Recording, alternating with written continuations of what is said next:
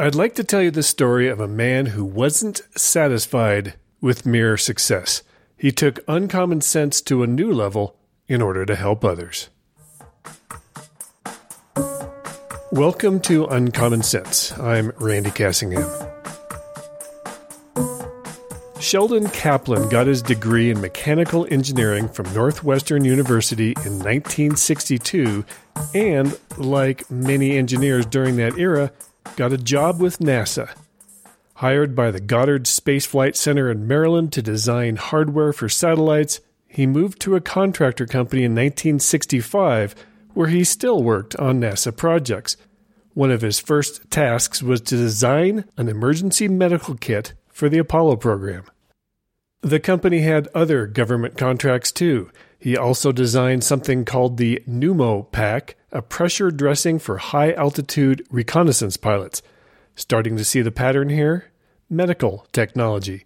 Kaplan liked to be part of saving lives by coming up with solutions that helped solve problems. The company had another device that just wasn't working out. It was called the Atro Pen, designed to administer drugs in the field. To keep it rugged, the drug to be dispensed was held in a stainless steel capsule. That meant only drugs that could be kept stable in steel could be used, and there were other mechanical issues. Kaplan set upon completely redesigning the device from scratch and figuring out how to use glass to hold the drugs. Glass is the gold standard in injectable drug storage, which also enabled users to see the drug to ensure the right amount was there or to see if it was discolored or cloudy. Why was the device needed? In the 1950s, a new chemical weapon was starting to be developed, organophosphate nerve agents. There are a couple of antidotes for it, but obviously they must be administered pretty quickly to save the victim. That meant, for instance, that soldiers needed to carry the antidotes with them and be able to inject themselves quickly should the antidote be needed, rather than wait for a medic to arrive to help. So the entire package had to be self-contained, stable over time, stay sterile until use, be relatively foolproof, and be injectable through clothing. That's a tall order, especially in battlefield conditions. But when Kaplan was done, he met all the objectives. It was called the Combo Pen because there were 2 autoinjectors, one for each of the drugs. The U.S. military called the package the Mark I NAC, or Nerve Agent Antidote Kit, which is pictured on the show page. It works against nerve agents like sarin and VX. Survival Technology received a patent on the device in mid-1977, with Kaplan shown as the lead inventor. The diagram of the thing is a study in complexity. I have that on the show page too.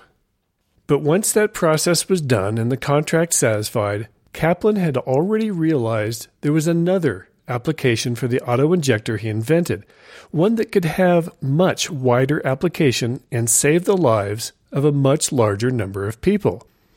It may have already dawned on you what other drug needs to be delivered quickly from a package that is self-contained, stable over time, sterile until use, relatively foolproof, and be injectable through clothing.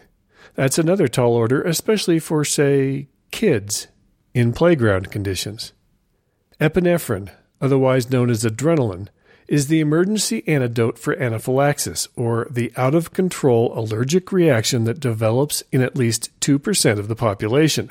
Anaphylaxis sets in quickly, leads to shock, and rapidly becomes life-threatening when airways start to swell and cut off breathing. Even the 5 to 10 minutes it takes for an ambulance to arrive could well be too long. So Kaplan repurposed that same device he developed to save soldiers from nerve gas to something much more civilian in nature. The EpiPen, the epi being short for epinephrine. In about a third of cases where the EpiPen is used, the reaction is bad enough that a second dose is needed. By the time it's needed, it's pretty likely an ambulance can be there with more epinephrine to give a second dose. Some who know they have particularly severe reactions will often carry 2 doses themselves. Kaplan, who liked to invent medical devices to help save lives, looked beyond his assignment for the military. Rather than just find a solution to one specific problem, he applied uncommon sense to his job to extend the solution he came up with to another pressing problem, one that certainly has a lot more victims to save on a day-to-day basis. Kaplan's EpiPen was approved by the FDA in 1987 and has since saved countless lives. Millions and millions have been sold. And when you look at the EpiPen that was used through the rest of the 20th century and beyond, next to a Mark I nerve agent kit, you can see the two devices are essentially identical, other than the drug inside. Schell was proud to know that his invention had affected tens of millions of people, had kept them alive, said Kaplan's wife Sheila, after his death in 2009 from liver cancer at age 70. She says that on their third or fourth date, when she was 24 and he was 30, she and Sheldon talked about their life goals. I want to do something that's going to leave the world a better place than when I got here, he had told her.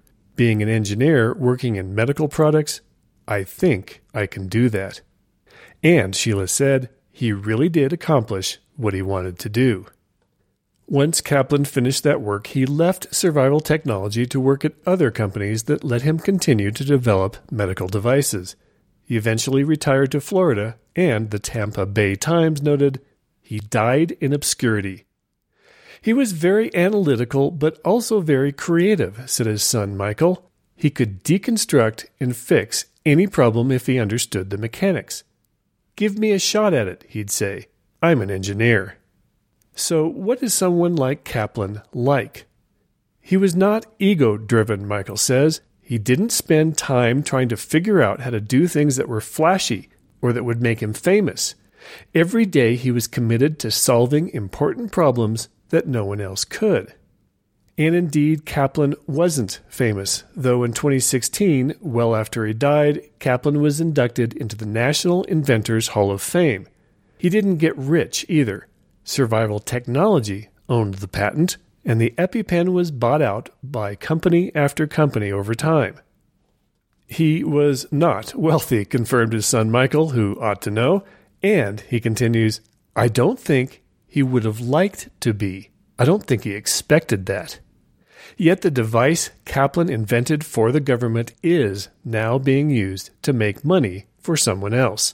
A drug company called Mylan bought the rights to the EpiPen in 2007, and they have been relentlessly boosting the price to squeeze money out of insurance companies who are pretty much obligated to pay for this life-saving device. What was well under $100 for a 2-pack in 2007 now costs as much as $700, and Mylan has been clever in marketing, even lobbying Congress to pass a law requiring schools to have them on hand. By 2015, their sales reached $1.5 billion a year, accounting for 40% of the company's profits. All for a device that delivers a drug that costs about $1 and was funded by taxpayers. Ironically, the cost is now so high that ambulances are more and more carrying plain syringes and vials of Epi to administer the drug, just as was used in the old days before the EpiPen. It's not all that difficult to train someone to use a plain syringe, just like insulin-dependent diabetics do several times per day. It's how I, as a medic in my rural community, carry it. I'll put a photo of that on the show page, too. It's slower to use than an EpiPen, but in addition to the massive cost savings, the vial and syringe system allows for multiple doses to be given if needed. A tiny vial holds about 3 adult doses. And no doubt, Sheldon Kaplan would have just shaken his head in amazement. Meanwhile, military personnel going into areas where nerve agents are considered a hazard are still issued autoinjectors, though Kaplan's original design has since been updated to deliver both antidotes in one shot, one right after another. But even with that improvement, you can bet the government doesn't pay several $100s apiece for them, because, after all, American taxpayers paid for it all up front. Just a quick note that I'll be on travel again next week for a class, and there won't be a new episode next week. For links and photos related to this episode, the show page is thisistrue.com/podcast32, where you can also comment. I'm Randy Cassingham, and I'll talk at you later.